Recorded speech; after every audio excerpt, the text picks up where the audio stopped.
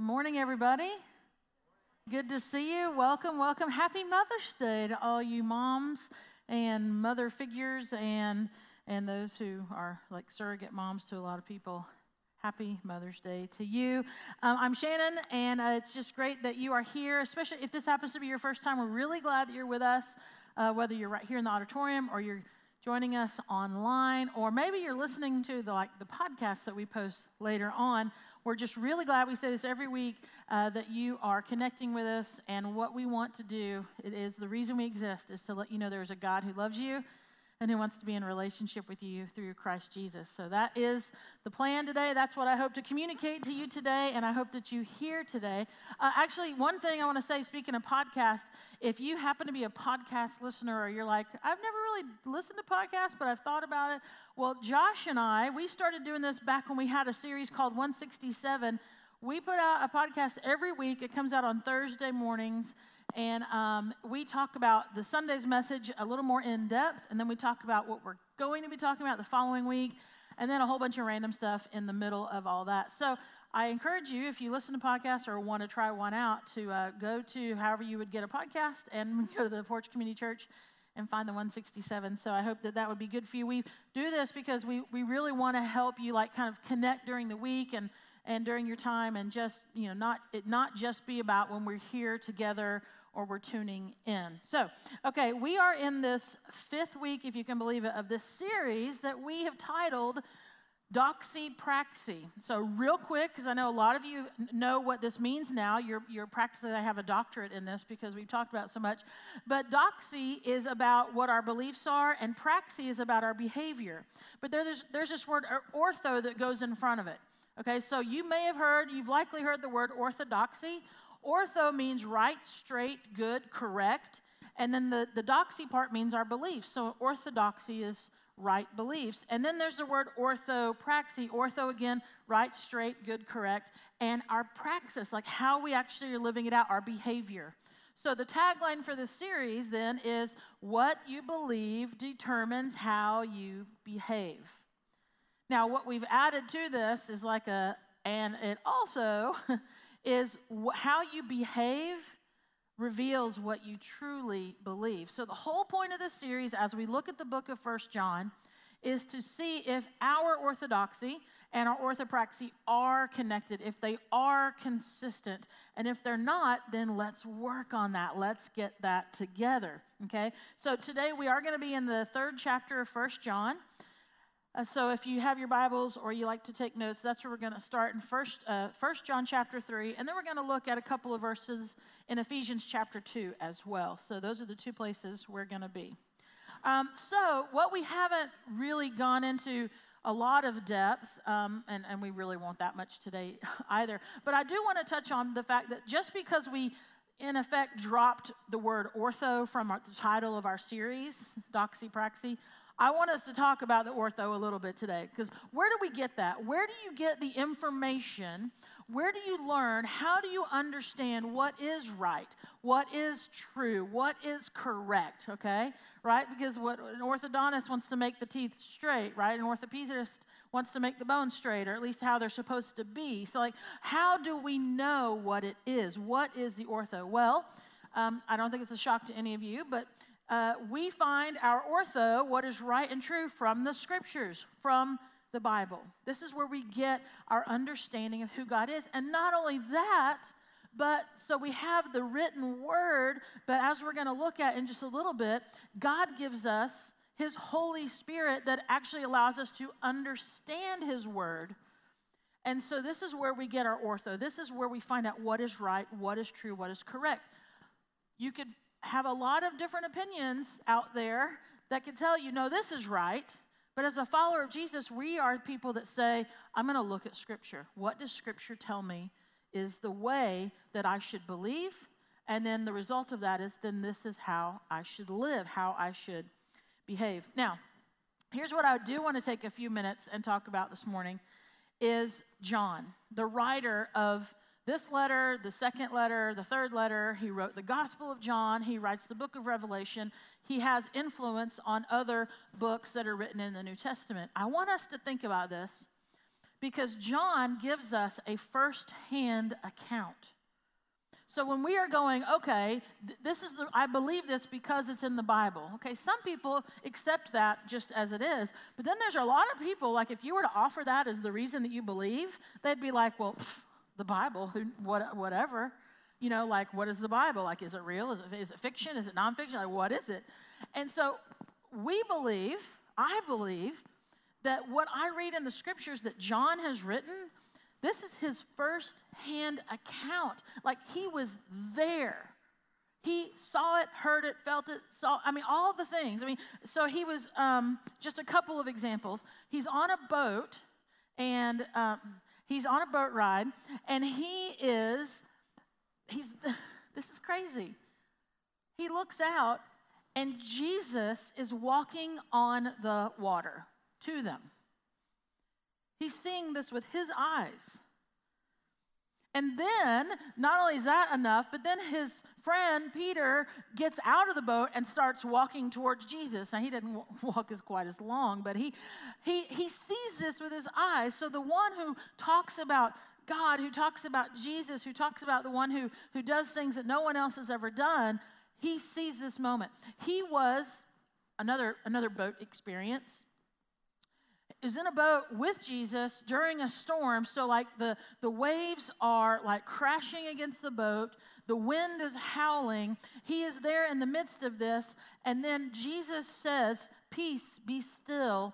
And it is. And so he is sitting there in that silence. He's like there. He's there. So this is like first-hand account of the power and the miraculous nature of who Jesus is.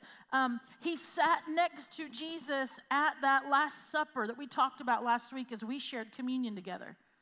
He was sitting to the right of Jesus. So, think about this. As Jesus held up bread and said, "This bread's going to be like my body broken for you," who was the first person he handed it to? John. And then the cup, same way. So he is like right there. He is in this. This is his experience that we get to read about in like 2021, which is mind-blowing. He stood at the foot of the cross and watched his friend, his teacher, his rabbi, breathe his last. He stood there and watched. Some of us have, I don't know if call it the privilege, but we've been with people as they have passed. John was there as Jesus breathed his last.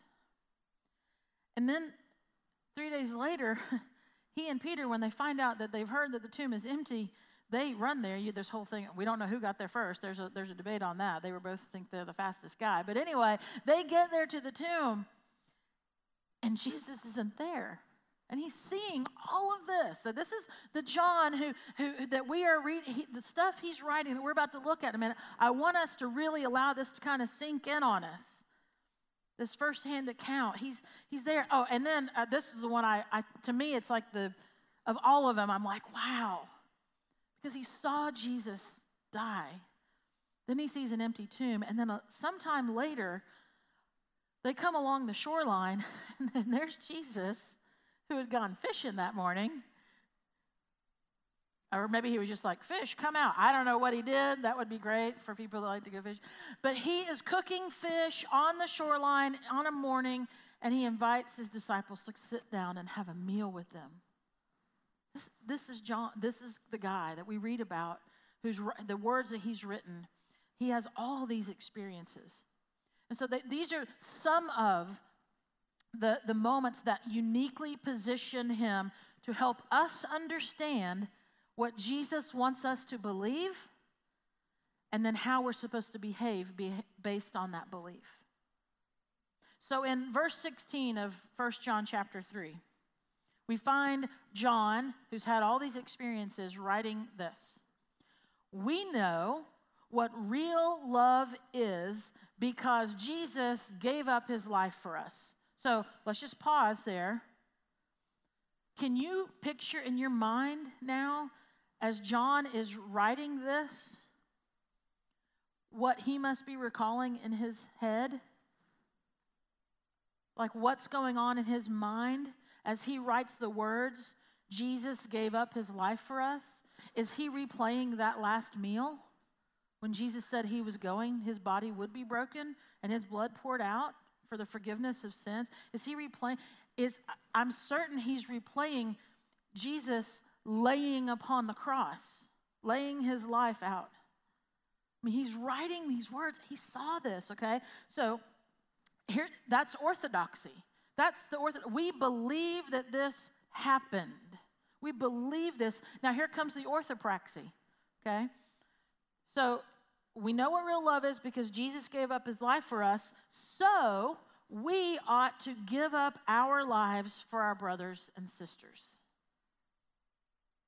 John's saying, look, Jesus, he showed us real love, so we must do the same for others. And then he gets even more practical in the orthopraxy and offers like an example. And he says in verse 17, if someone has enough money to live well and sees a brother or sister in need but shows no compassion, how can God's love be in that person? So he's making it very real here. He's like, look, you say you believe, but if this is your practice, come on. So it's just very real. I mean, he just gets right to it. And remember, he's not making this up. This isn't an assumption or a theory. Like this is what he believes based on what he has seen and heard. Verse 18, dear children, let's not merely say that we love each other. Let us show the truth by our actions. So you see the orthodoxy and the orthopraxy. Now there's this thread that's running through this whole series, and you've heard it, you will hear it before we finish it up, and it is simply that we are to love one another. It keeps showing up over and over and over again in 1 John. It's very important to him. And based on his experience, I would say then it should be really important to us. Jump to verse 23 now. And he writes this, and this is his commandment. So he's talking about, this is the commandment that Jesus laid out for us. We must believe in the name of his Son, Jesus Christ, and love one another just as he commanded us. So he's repeating whenever Jesus was asked, what's the greatest commandment? And Jesus goes, I won't give you just one, I'll give you two. You must love the Lord your God with all your heart and soul and mind. And then love others as you love yourself. So he's reminding us of this command. Verse 24, those who obey God's commandments, so here's the orthopraxy, remain in fellowship with him. So you see there's a continued relationship of someone who says they believe and who's practicing that belief, that it is an ongoing relationship. You hear the term here a lot from me, from Justin, others, journey of faith. We're on a journey of faith. If you believe this and you're practicing this, then you're in this and you're on this journey of faith. And then he says, let me start again, verse 24. Those who obey God's commandments remain in fellowship with him, and he in them. And then I love this. This is it here. And we know he lives in us because the Spirit he gave us lives in us. We know he lives in us because of the Spirit he gave lives in us. So there is evidence that we have a belief and we're practicing it. It will be evident to others. The fruit is a term we use a lot, right? So here's what I want, what John records in his gospel, Jesus telling the disciples, later, we don't have this to look at this morning, but there's a place in the gospel where John he writes about Jesus saying, look, I am leaving. I am going to go, which freaks them out a little bit, understandably.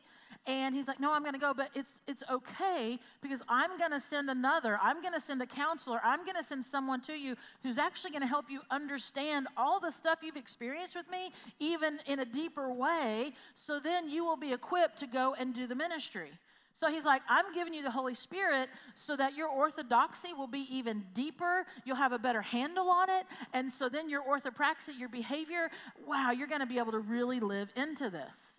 Okay, and so that Holy Spirit that Jesus told his disciples about, that John records in his gospel, is the same Holy Spirit that's available to us, that we get to live into when we say we believe, which we're going to look at a verse in just a few moments. We know God lives in us by the Spirit he gave us. There's a song that we sing here a lot. It's pretty well known. I think it's Elevation. Here is in heaven. And there's that line in there. The evidence is all around. I mean, this is what John is writing about. The evidence will be there. The evidence of God's Holy Spirit working in you will be there if you are in him and he in you. If your orthodoxy and your orthopraxy are lined up, it will be evident. And the stanza of that song says, the atmosphere is changing now. For the Spirit of the Lord is here. The evidence is all around that the Spirit of the Lord is here. You're welcome for not singing that. But I really do love that. I love that. John says that the evidence, love is the evidence that the Spirit of the Lord is here. It's the evidence. Now, I want to jump back to a verse we haven't looked at yet. In verse 14, we're still in chapter 3 of 1 John. And he says this, if we love our brothers and sisters who are believers, it proves that we have passed from death to life. Now, see, our brains don't really, we are people who think we go from life to death, right? We're born, we live, we die. John's talking about going from death to life. And John witnessed with his own eyes someone go from death to life.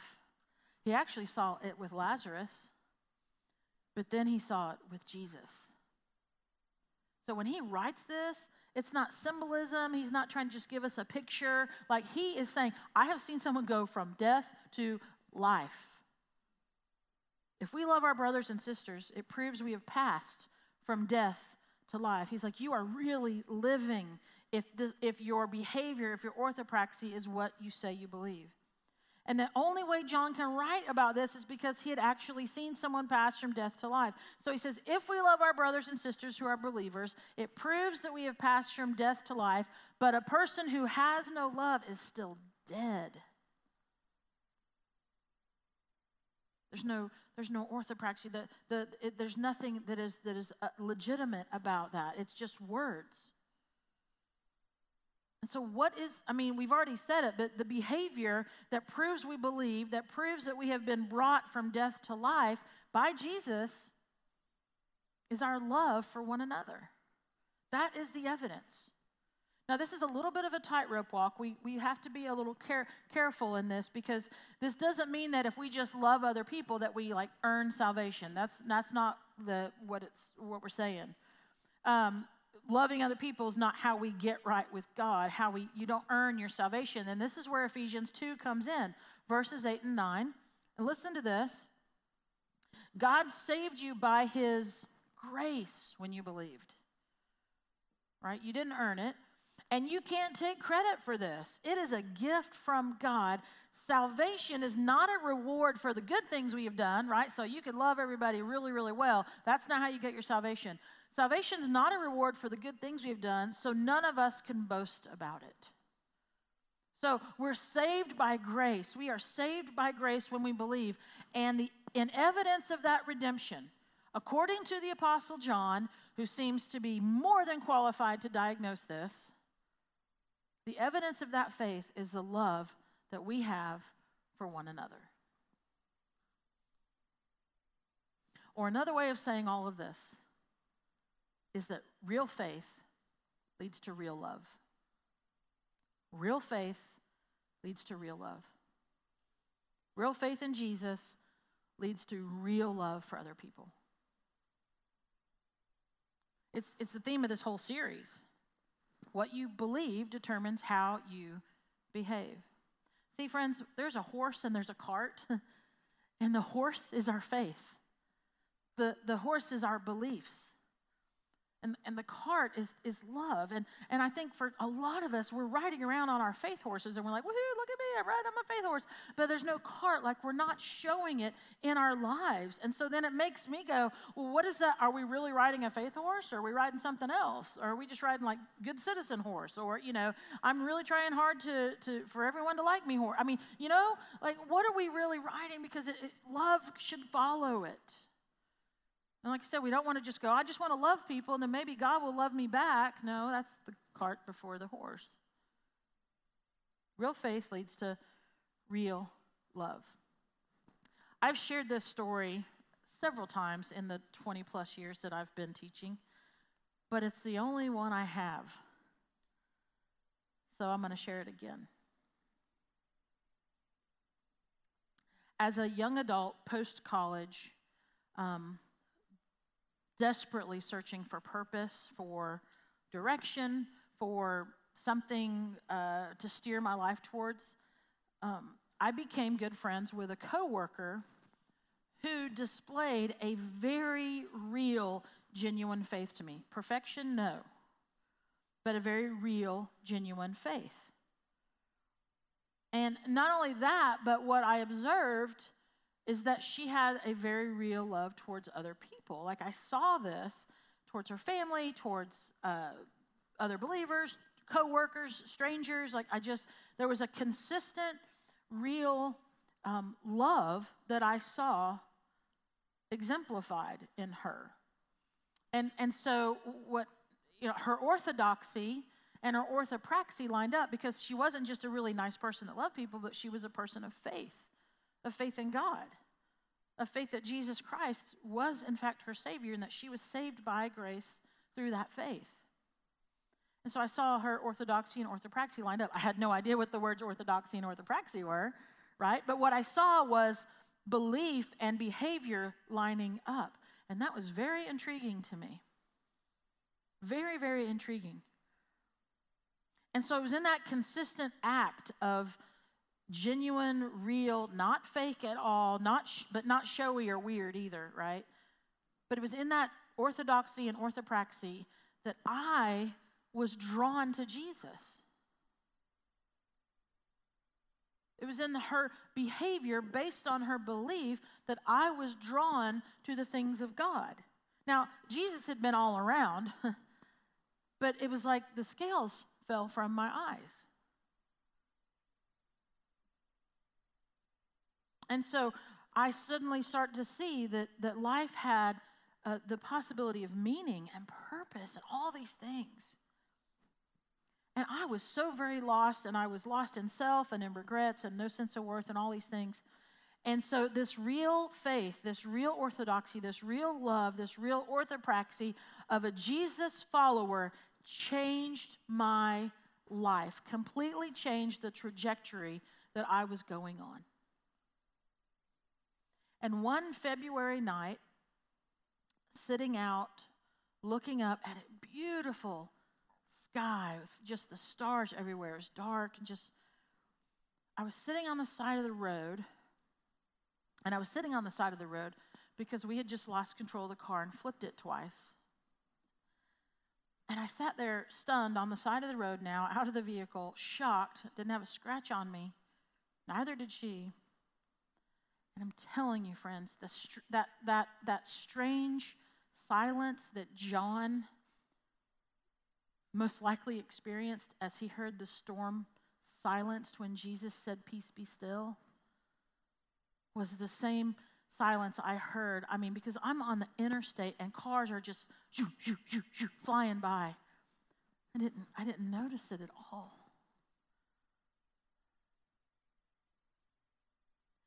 And I said out loud, "Thank you. Thank you." And in that moment, I was overwhelmed with two sides of, one, recognizing the holiness of this God that I had seen in the belief of this friend and in the behavior of her life that she was saying and living out. And I saw the fruit. I saw that. And then suddenly I'm going, oh, you are real. And I was thanking this God. And in the same moment on the other end, I felt so unworthy to even be speaking to him, not even to be looking up into the sky he had created. And I'm in this moment and I'm overwhelmed.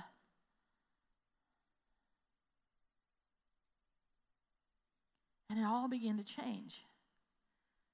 Like that was the moment. It all began to change. And I can never, ever hear the lyrics to that song without thinking of that night. When I hear the words, the atmosphere is changing now, for the Spirit of the Lord is here. The evidence is all around that the Spirit of the Lord is here. I am right there on the side of the road, somewhere between Oklahoma City and Tulsa, Oklahoma, on a February night, and it is cold, and it is beautiful.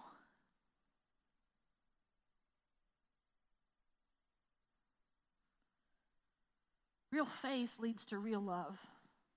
And so your life, Porch community, your life, the way you live, the way you love, the way you interact with your coworkers, the way you treat strangers, the way you care for your friends, the way you show hospitality to your neighbors, the way you love your family, all of that, you know what it is?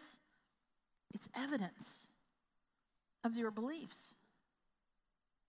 It's evidence of what you believe about God, about his Son, Jesus Christ, and about the presence and the work of his Holy Spirit. And so, you know me and my questions.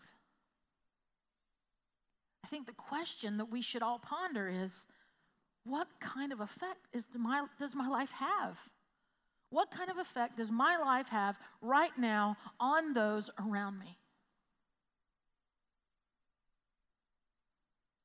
Does it draw people to Jesus? Like, does it direct them to Jesus? Or is it pushing them away? Is it like repelling them? Does your life make clear the gospel message of hope, of salvation for anyone who believes? Or is your life is it muddying the waters a little bit? Like they're not really sure. It's kind of convoluted.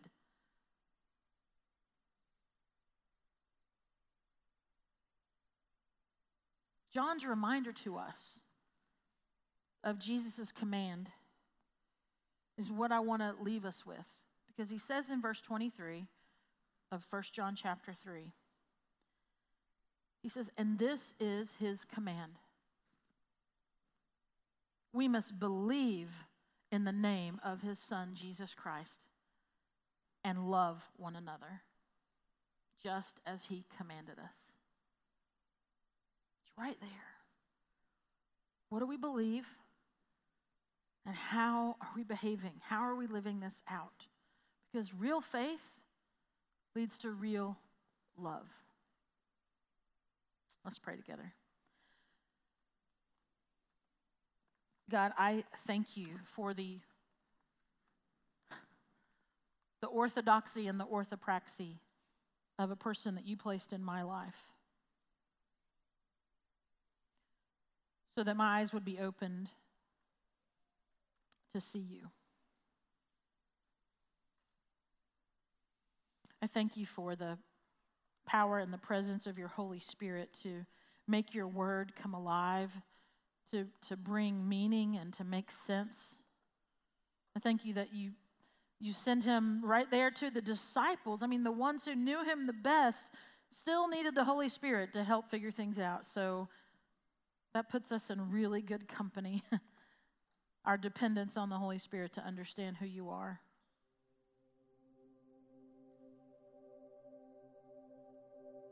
God, I think I'm praying for a good number of people when I say our belief is, we know what we believe. We believe in you. We believe you sent Christ for us. We believe that forgiveness of sin comes through his death and his resurrection. We believe in new life, and we embrace it We are desperate to say, I needed that so much. But it's in our orthopraxy where we need so much help. God, I pray you would help us by your Holy Spirit. You would help us to know the words to speak. You know the words to not speak. The way to respond, the way to reach out, the way to be sensitive to your Holy Spirit's leading in conversation. Just intentionality of how we're going about our lives. Because the opportunity is there.